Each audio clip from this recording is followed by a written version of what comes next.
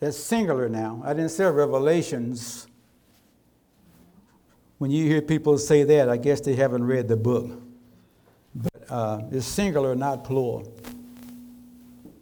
So four times the author identifies himself as John, the Apostle John. The Apostle John wrote the Gospel of John, 1st, 2nd, and 3rd John, and also the book of Revelation.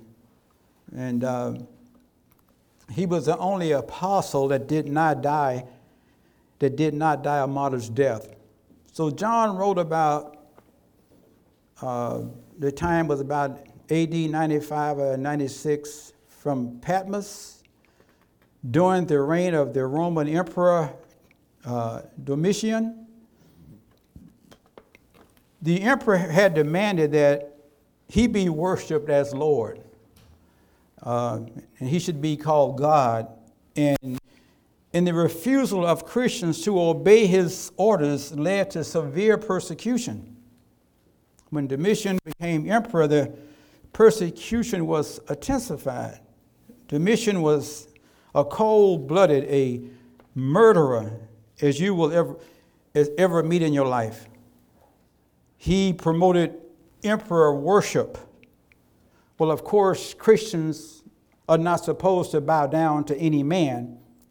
So, of course, that caused persecution. He wanted to be addressed as Lord God. And, of course, when John refused to do that, John was exiled to the island of Patmos. The island of Patmos is a rocky island 10 miles long and 6 miles wide in the Aegean Sea. Rome had a penal camp there where the prisoners, they would labor in the mines. It was an isolated spot. But there in that spot, that's where God revealed his visions, and that's why he wrote this book from the island of Patmos.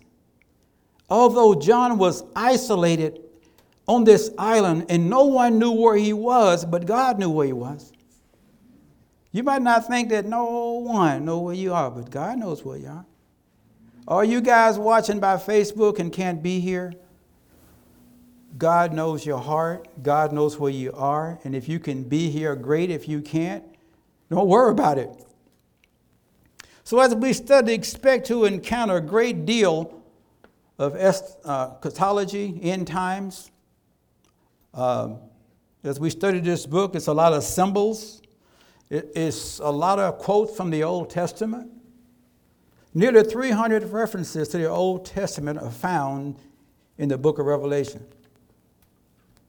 This means that we must anchor our interpretations to what we already know and what has already been revealed to us, lest we misinterpret this important book, prophetic book. So while the book was originally sent to 7 actual local churches in Asia Minor, John makes it clear that any believer can profit from reading this book. According to Revelation 1:3, any believer that reads this book can profit from it. In fact, God has promised a special blessing to those who read the book and obey its message. The verb means to read out loud. They would read this book out loud. Revelation was first read out loud in a lot of the local churches in the area. The Apostle Paul had sent letters to 7 churches: Rome, Corinth, Galatia, Ephesians, Philippi, Colossae, and Thessalonica. And now John sends one book to 7 different churches. But early in the book, he has a special message from Christ to each church, as we'll discover next week. John did not send the book of prophecy to the assemblies in order to satisfy their curiosity. He did not send this book to the local church in order to satisfy their curiosity about the future.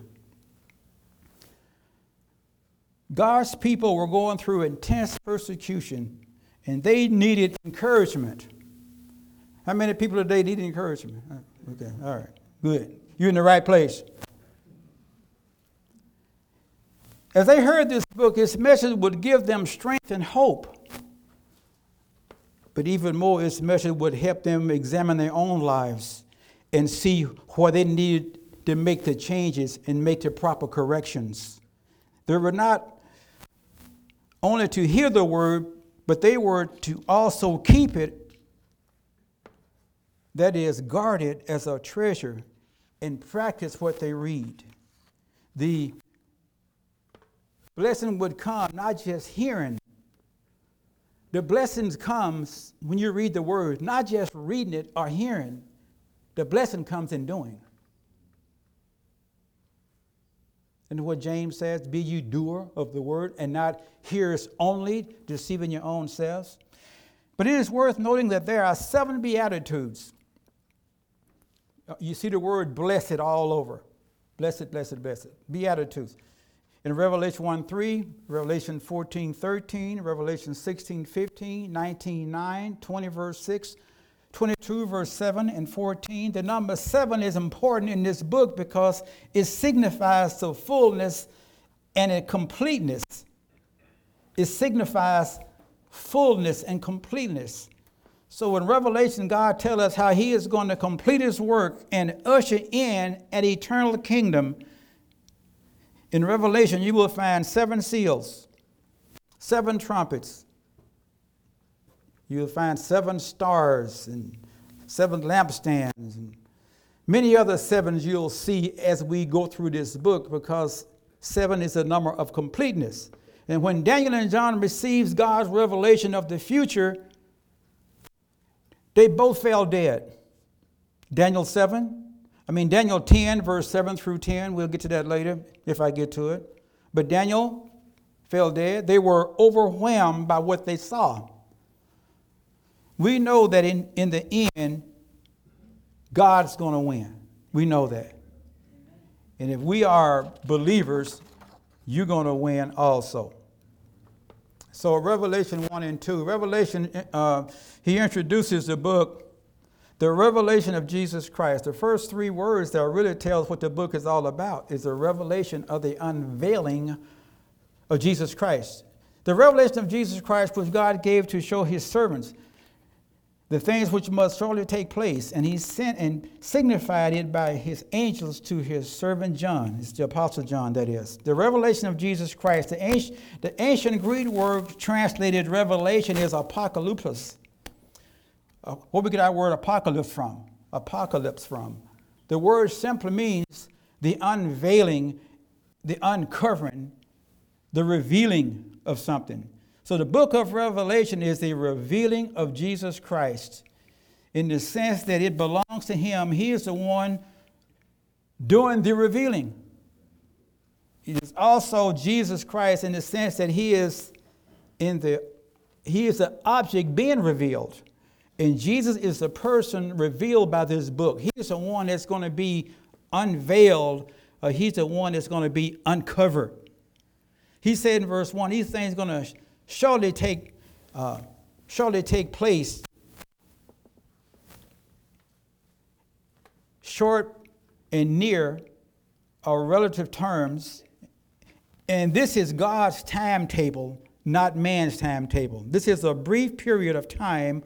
Once it starts, things will begin to take place quickly, which means it's going to take place suddenly.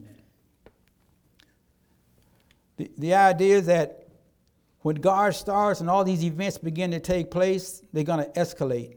And we can see right now in these last days, things are beginning to escalate, if you can see it. This certainly pictures the present hour when the signs pointing to Jesus Christ's return. It's appearing everywhere that Christ is going to return. John said a revelation of Jesus Christ which God gave to his servants, that things must surely take place and sent and signified by his angels. The word signified by his angels, the word signified means by signs. He gave signs to these angels. And there are many signs will be done through angels in this book. He sent an angel to present this revelation to the servant John with signs. The word servants there in verse 1 is messenger. True believers, we must take place with our stand for Jesus Christ before he comes. That servants, true believers, what we must take place between the first and the second coming of Christ. He said these things are going to take place, and once they start taking place, they're going to pick up rapidly. The revelation given here is of Jesus Christ. It's not the revelation of John, as some people says.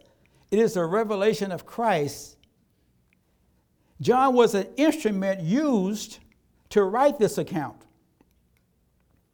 Verse 2, so who bore witness to the word of God and to the testimony of Christ, to all things that he saw. John was an eyewitness of what he saw, the visions. So he will use symbolic images and visions to try to explain what he saw. The word of God, he said, in the testimony of Jesus Christ, are reasons John were exiled to the island of Patmos. Verse 9, you can read that. We'll get to it. And it is really the reason why a lot of Christians are being persecuted today is because they stand up for righteousness and they stand for Jesus Christ. You see it all over, and it's going to begin in these last days to escalate. God gave his message to John in a revelation or vision, allowing John to see a record, certain future events, so they could be an encouragement to the believers. The visions included many signs and symbols. They convey the essence of what is to take place in the future. Some people say this has already happened. No, this is going to happen. What John saw in most cases were indescribable. As Paul was caught in the third heaven, he said he could not even explain what he saw. What John saw was indescribable. So he used images and he used illustrations to show what it was like and what he saw. So when reading this symbolic language, we don't have to understand every detail in the book of Revelation, because John sure didn't, and he wrote the book. The revelation of future events, but there is no gloomy pessimism we might expect. The drama of these unfolding events is so spectacular, but there is nothing to fear if you are on the winning side. I said there's nothing to fear if you are on the winning side. And if you're a believer, you are on the winning side. When you think about the future, walk with confidence, because Christ, the victor, walks with you. You think you're alone? You think Christ's going to leave us down here by ourselves? He said, expedient that I go away. Because if I go away, I will send the Comforter, and he's going to come along, and he's going to help you. And brothers and sisters, we need some help. Anyway, I was going to say something, but I'm going to save it. You know, when you're out here talking, so many scriptures come to mind, you just can't say all of them, so you just got to just slow down here. So when you think about the future, walk in confidence. Revelation is the book of prophecy that is both prediction, foretelling future events, and proclaiming, preaching about God and what he's going to do in the future. Revelation 1:3 said, blessed, the word blessed is happy. Happy is he who reads and those who hear the words of this prophecy and keep those things which are written in it, for the time is near. If the time was near then, how much closer are we now? God has promised a special blessing, like I said, to those who read it. But not only those who read it, those who hear it or listen and to those who keep what they have read. Obey it, for the time is near. The time of Christ's return is imminent. How close are we? Don't know. Seems like we're pretty close. The next event of God's calendar is the rapture of the church, the return of Christ for his church, and it could happen anytime.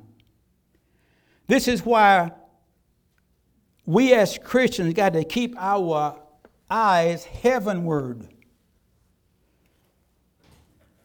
This is how Satan will try to defeat any believer, is to take our focus off Christ and put our focus on earthly things, the world, the flesh, and the devil. He wants our eyes on everything under the sun except Jesus Christ.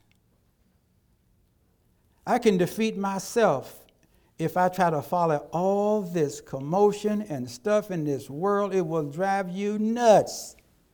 But if my focus is on Christ, Christ's going to take care of all that. I don't know what I can do about it anyway, all this stuff, really.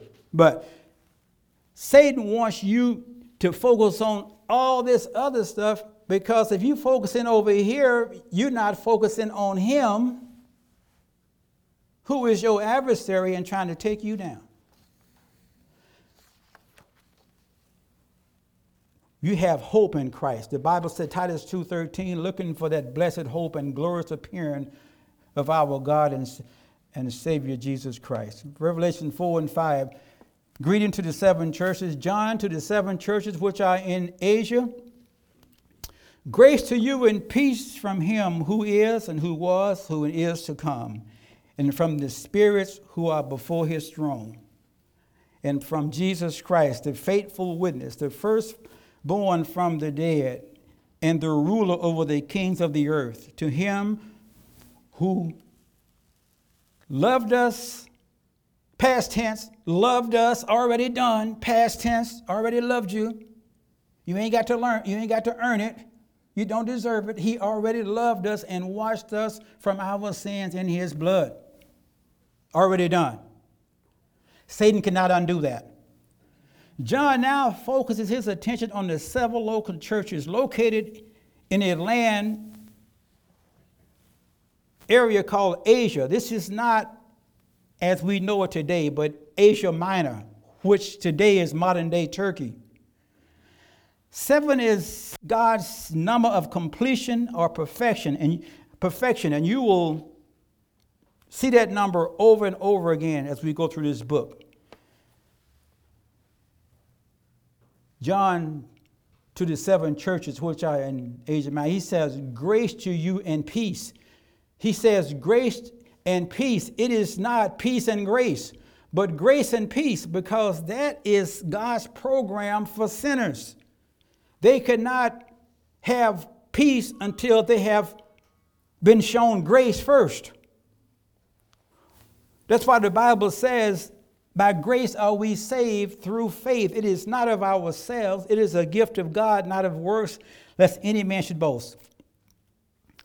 When one has received the grace of God, the peace of God will follow. That is what I experienced the same night I got saved. I remember it just like it was yesterday. It was 1978, Costa Mesa, California. The peace and the love of God so much overwhelmed me, all I could do was break out in tears. Never felt anything like it. I knew something supernaturally had taken place. I knew that. Couldn't explain it, but I knew it. God must show his unmerited favor before anyone can experience his peace. And only Jesus can give you that peace. Jesus says, not as the world gives, the world cannot give you the peace I'm talking about. Now, people are searching for it here and there and going back and forth. The world cannot give you this peace that God gives you, because this peace is supernatural. This peace is from him. Even in the midst of a storm, you can have the peace this morning, even in the midst of the pandemic, if your focus is on him. Only Jesus can give us this peace. An unsaved psychiatrist is unable to give you this peace. An unsaved psychiatrist can't give you this peace. He can't do the job. Psychiatrists need the same peace that they strive to give. They need it. Who is he? He said, who is he who was and who is to come, means that God is eternal. A timeless human being. God doesn't operate in the time that we do. He is out of our time zone. There is no time in eternity. He rules the present, he rules the past and the future at the same time. Now, how do you understand that? The 7 churches mentioned here in verse 4, the 7 spirits, I should say, mentioned in verse 4 is the Holy Spirit in his completeness. Mentioned in Isaiah 11:2, the sevenfold ministry of the Holy Spirit. The Spirit of the Lord shall rest upon him, the spirit of wisdom and the spirit of understanding, the spirit of counsel and might, the spirit of knowledge and of the fear of the Lord. So when he said it's 7 spirits, he's not saying there are 7 Holy Spirits. He's not saying that. He's saying it's the Holy Spirit in his completeness and in his fullness. Verse 5, and from Jesus Christ, he said, was a faithful witness. The word witness can be martyr. Firstborn from the dead, and the ruler over the kings of the earth. To him who loved us and washed us with his blood. And from Jesus, he said, a faithful witness. Only in Revelation is Jesus called and given the title of faithful witness, because he was a genuine martyr, and he was faithful even until death. Jesus had been a true witness in his life and in his death. His earthly life in perfect obedience to the Father. And it said he was the firstborn from the dead. What does he mean by that? The question is awfully asked. What does he mean he was the firstborn from the dead? Well, why? It's because Christ, the firstborn from the dead, why is he called the firstborn from the dead when Lazarus and other people were raised first?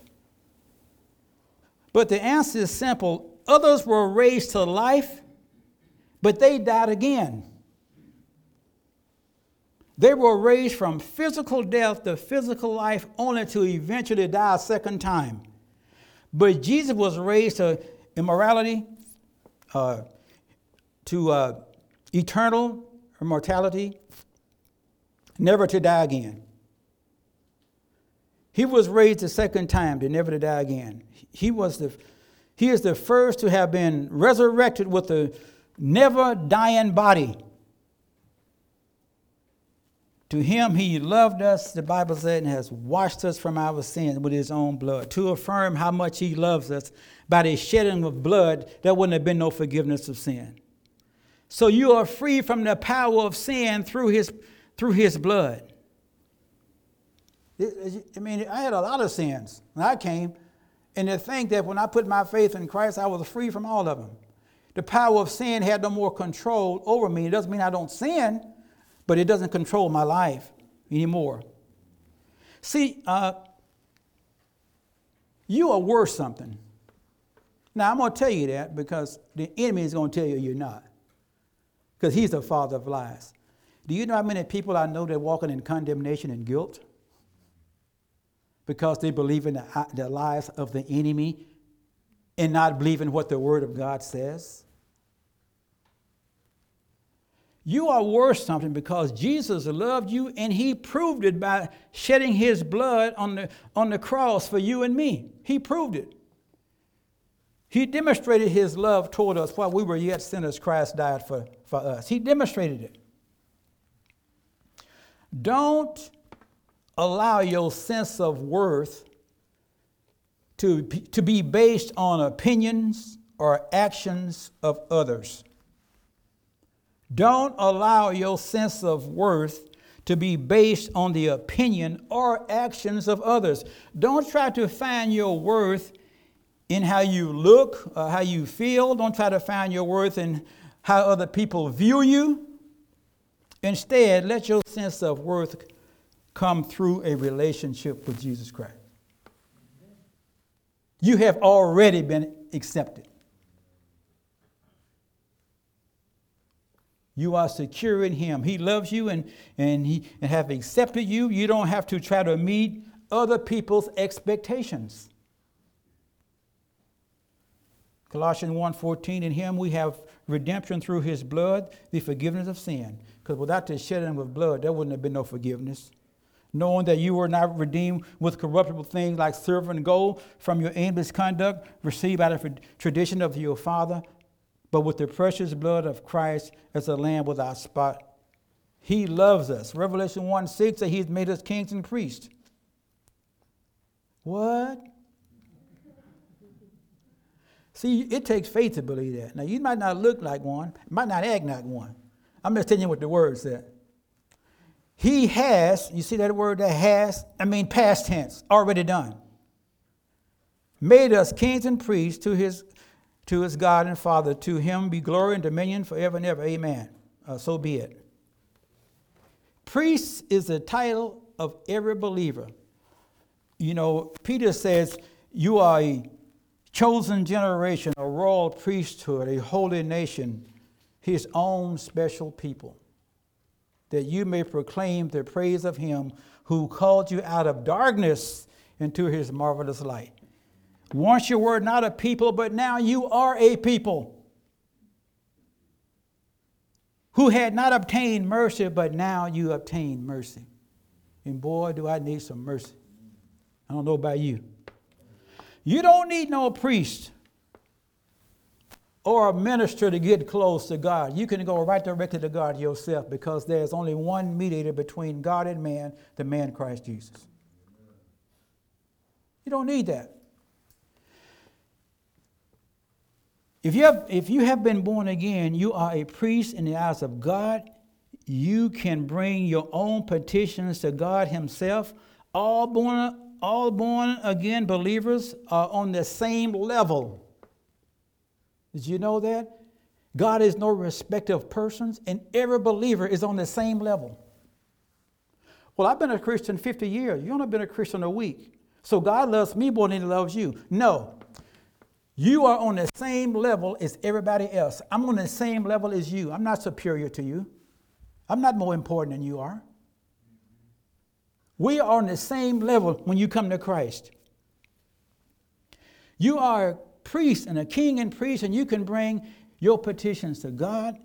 All born again believers are on the same level and have a right to enter the presence of God at any time, and you haven't got to wait until Sunday morning. What about Monday, Tuesday, Wednesday? What do? I hear people say, well, I got to go to church to get prayer. Now, wait a minute. You ain't got to go to church to get prayer, although we'll pray for you here, but you ain't got to wait till you get to church to get prayer. You better be praying every day, because the devil's not playing, and he's not playing fair. You know how many people I know who are having marital problems right now with their children? You better learn to fight, Christian, and use that armor that God has given you, because that devil don't like you. You hear me? King and priest 1:7. Behold, he is coming with clouds. Some people say the clouds are the church. I know in the second coming, when Christ comes, he going to return with his church. Behold, he's coming with clouds, and every eye will see him, and they who pierced him, and all the tribes of the earth will mourn because of him. Even so, amen. Daniel 7:13 says, I was watching in the night vision, and behold, one like the Son of Man coming with clouds of heaven. He came to the Ancient of Days, and they brought him near before him. Then to him was given dominion and glory, and a kingdom to all people, nations, and languages should serve him. His dominion is an everlasting dominion, which shall not pass away, and his kingdom the one which shall not be destroyed. It speaks of the second coming of Christ. He's coming with clouds. The Lord's return will be actual, it will be personal, and the Lord's coming is going to be visible. It says that every eye is going to see him. How is that possible? Well, with modern technology now, it can happen. TV, computers, cell phones, whatever. It says every eye is going to see him at his second coming. Matthew said, immediately after the tribulation of these days, the sun shall be darkened and the moon will be turned, will not give its light. The stars will fall from heaven and the power of heaven shall be shaken when he comes back. He's not going to come back on an old donkey. The signs of the Son of Man will appear in heaven. Then all the tribes of the earth will mourn. They will see the Son of Man coming on the clouds of heaven with power and great glory. And he will send his angel with a great sound of a trumpet, and they will gather together his elect from the four winds, from the ends of the earth to the other. They're going to look at him when they've pierced, a reference to the Jews who were actually responsible for his death. Zechariah identified the ones who pierced him as the house of David and the inhabitants of Jerusalem, and prophesied that they will weep tears of genuine repentance because of what they did to their Messiah. Zechariah 12:10 said, I will pour out on the house of David and on the inhabitants of Jerusalem the spirit of grace and supplication. Then they will look on me whom they have pierced. Yes, they will mourn for him as one mourns for his son, and grieve for him as one grieves for his firstborn. In verse 7, it also says that all tribes of the earth is going to mourn. The mourning of the rest of the earth inhabitants is not genuine repentance. It's a result of guilt, of sin, of fear. Their fear of judgment. And they're going to be mourning. Every eye, can you imagine the clouds unfold and the unbeliever is watching Jesus come back? Man, that's enough to scare anybody. Verse 8 says, I am the Alpha and Omega, the beginning and the end, said the Lord, who is, who was, and who is to come, the Almighty. Almighty. He's everything from A to Z. He's the first, he's the Alpha and the Omega. He's the first and last letter of the Greek alphabet. Who is, who was, and is to come. That means that he is eternal and timeless. He is the beginning and the end of everything. He always was. He is before all things. He created all things. All things were made by him, and without him nothing was made, according to John 1:3. For by him all things were created that are in heaven and things are on earth, visible and invisible, whether thrones or dominions or principalities or powers, all things were made through him and for him. And he is before all things, and in him all things consist or hold together. Eternal. Well, verse 9, John says, I, John, both your brother and companion in tribulation and kingdom and patience of Jesus Christ, was on the island that is called Patmos for the word of God. Now, wait a minute. He was there for what? He said for the word of God and for the testimony of Jesus Christ. John immediately identifies himself as a brother in Christ and a companion in suffering. John realizes that he is an old man and highly respected. Yes, he wants no praise for his suffering. John was an exile. He was exiled on an island located about 70 miles from Ephesus, where he had pastored the Asian churches. Patmos was a small island in the Aegean Sea, southwest of Ephesus. Patmos was a barren, rocky, about 10 miles long, and less than 6 miles at its widest point. It was a barren place. It was a lonely place. It was no trees. It was no water. It was no rivers. John said he was put there for the word of God. Not that he did anything wrong. The Romans used this penal colony to force prisoners to work, free labor. It was an isolated place where they would put prisoners. John had not committed no crime, but he had committed no crime, but he stood for the Lord, and they put him on this island.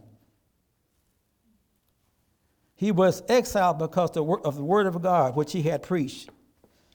He was in the will of God and still going through all of this. Some people think, what stumbles a lot of preachers? I talk to them all the time. What stumbles a lot of preachers? Just because you're in the will of God doesn't mean that things are going to be easy for you. Did you know that? A lot of these young pastors, I said, man, this is warfare, brother. This is warfare. You got to have some faith here. God's got to be your strength here, man. You stepping into a lion's den. Charles Spurgeon said he encouraged all of his students never to become a pastor. Only those that felt compelled by the Holy Spirit that you go into the ministry. You want to see warfare? Walk with me. I'll show you some warfare. John was in an isolated place for his stand. And you can be in the will of God and still suffer persecution. You can ask Jeremiah. Read it. You can ask the apostles. You can ask Job. You can ask the apostle Paul. You can ask Joseph. They were all in the will of God. And just think that's because you're in the will of God that, man, I can just relax now. No, you're not. The Satan's going to say, I'm going to stop you any way that possible. So you got to be strong in the Lord. He said he was in there for the testimony of Jesus Christ, for the preaching of Christianity, and converting pagans to the Lord Jesus Christ. He tells of the tribulation he received during his incarnation. But he rejoices he was able to preach the word of God there because he preached to the prisoners just like Paul did. John was exiled to Patmos because he refused to stop preaching the word of God. He refused to stop preaching the gospel. I believe that right here in the United States of America, a lot of pastors are going to go to jail for preaching the word of God. Because they say, man, you're preaching hate, man. You can't judge me. Who do you think you are? That's okay. I'm ready to go to jail. Didn't kill Paul. I go to jail, then Pastor Joe can preach. Put him in jail, then Steve will preach. Put Steve in jail, then I'll get Al to preach. I get anybody. When they put us all in there, the jail can't hold all of us. Amen. I'll bring a hacksaw. We may not face persecution for our faith as the early church did, but even with our freedom, few of us, even right now, when things are easy, we don't have the courage to share God's word with others. If we hesitate to share our faith during either time, how will we do during the bad times in persecution? John was exiled in an effort. They wanted to silence John and shut him up from stop preaching the word of God, just like today they want to shut the church up. Where's the church? Have they shut us up? I don't know about you, but I'm going to say something to somebody. I know too much to keep my mouth shut. I don't need any more information. What I need to do is share the information that I know. He was exiled, but that didn't silence him. He just preached to the prisoners. He said this was a cause worth suffering for. So the Spirit of the glory of God, it rested upon this apostle because he stood for what was right. Although it was lonely, but they wanted to silence him without putting him to death. He said, verse 10 and 11, I was in the Spirit on the Lord's day, and I heard behind me a loud voice as of a trumpet. Many people feel the trumpet was the voice of God. Well, maybe it was. I was in the Spirit means that John was supernaturally transported into the future He was fast forwarded into the future. And supernatural things were revealed to him. He said, I was in the Spirit on the Lord's Day. The Lord's Day refers to Sunday. He said, I heard a voice behind me, a loud voice, as of a trumpet. Not that it was. As of, you see that in your Bible? He said, I'm trying to explain to y'all what I saw, because what if God transported you a trillion, I don't know how many miles he transported John in the future, but what if God transported you a trillion miles in the future? And he said, I'm going to send you back to earth now. I want you to explain what you saw. How about you explain it? This is what John's trying to do. He don't even understand what he saw, but he's trying to do the best he can to explain to us. He said, I heard a voice behind, he said, I heard behind me a voice as a trumpet. Not that it was. He's trying to explain in his own words what he saw when he was carried into the future. And he's having a hard time explaining it.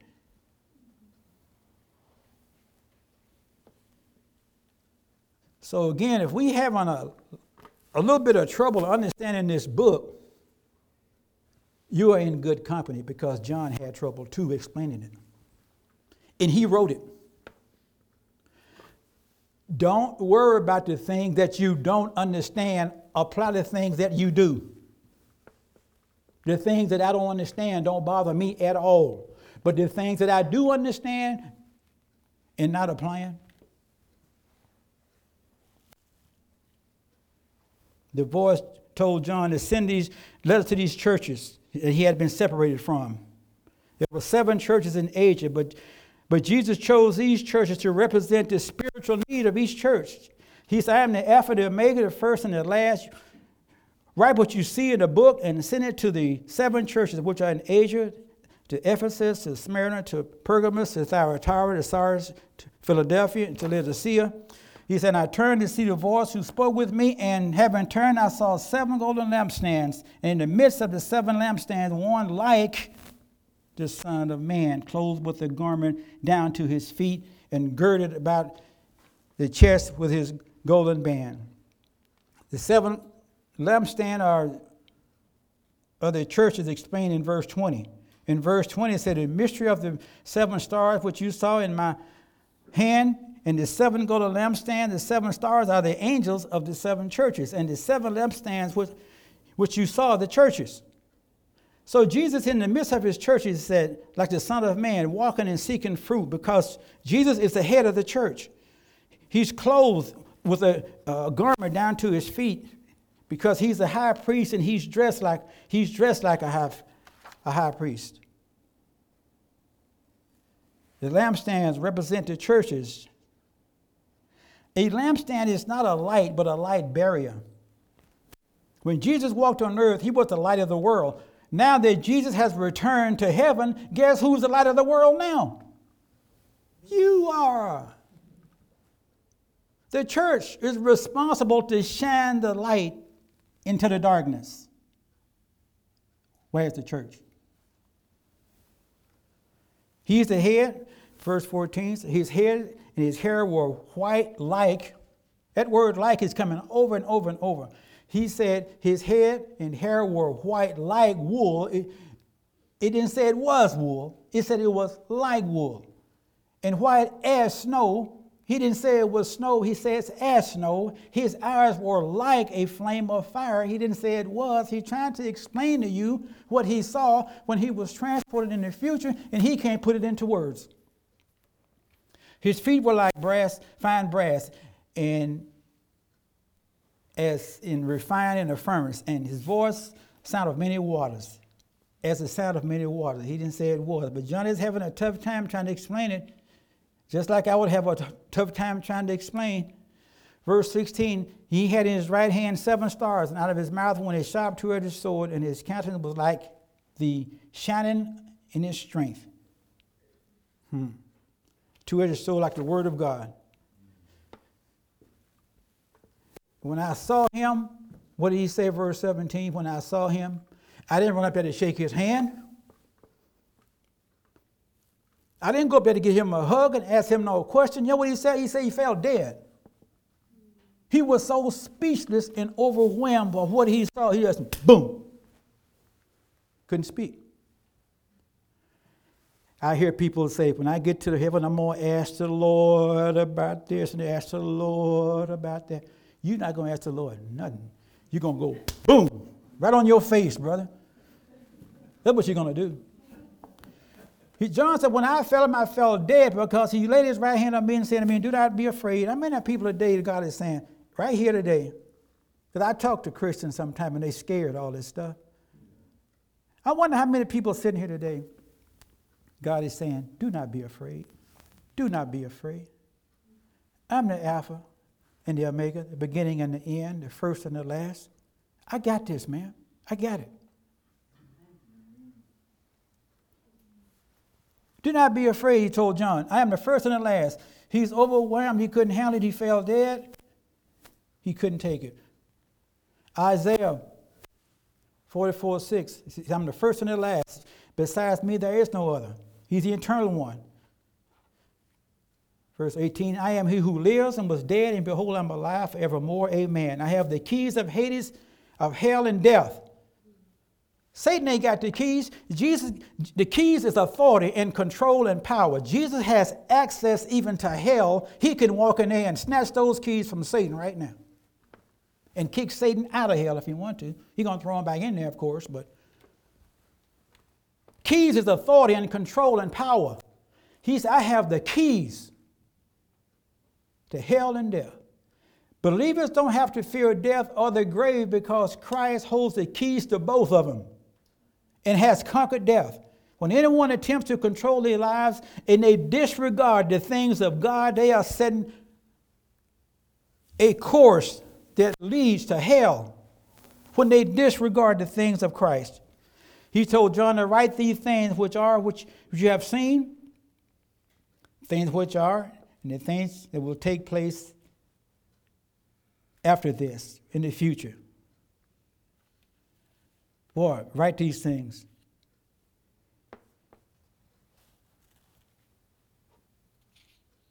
If God showed me everything that was supposed to happen in the future, I'd probably explode. I don't know if my little finite mind could take it.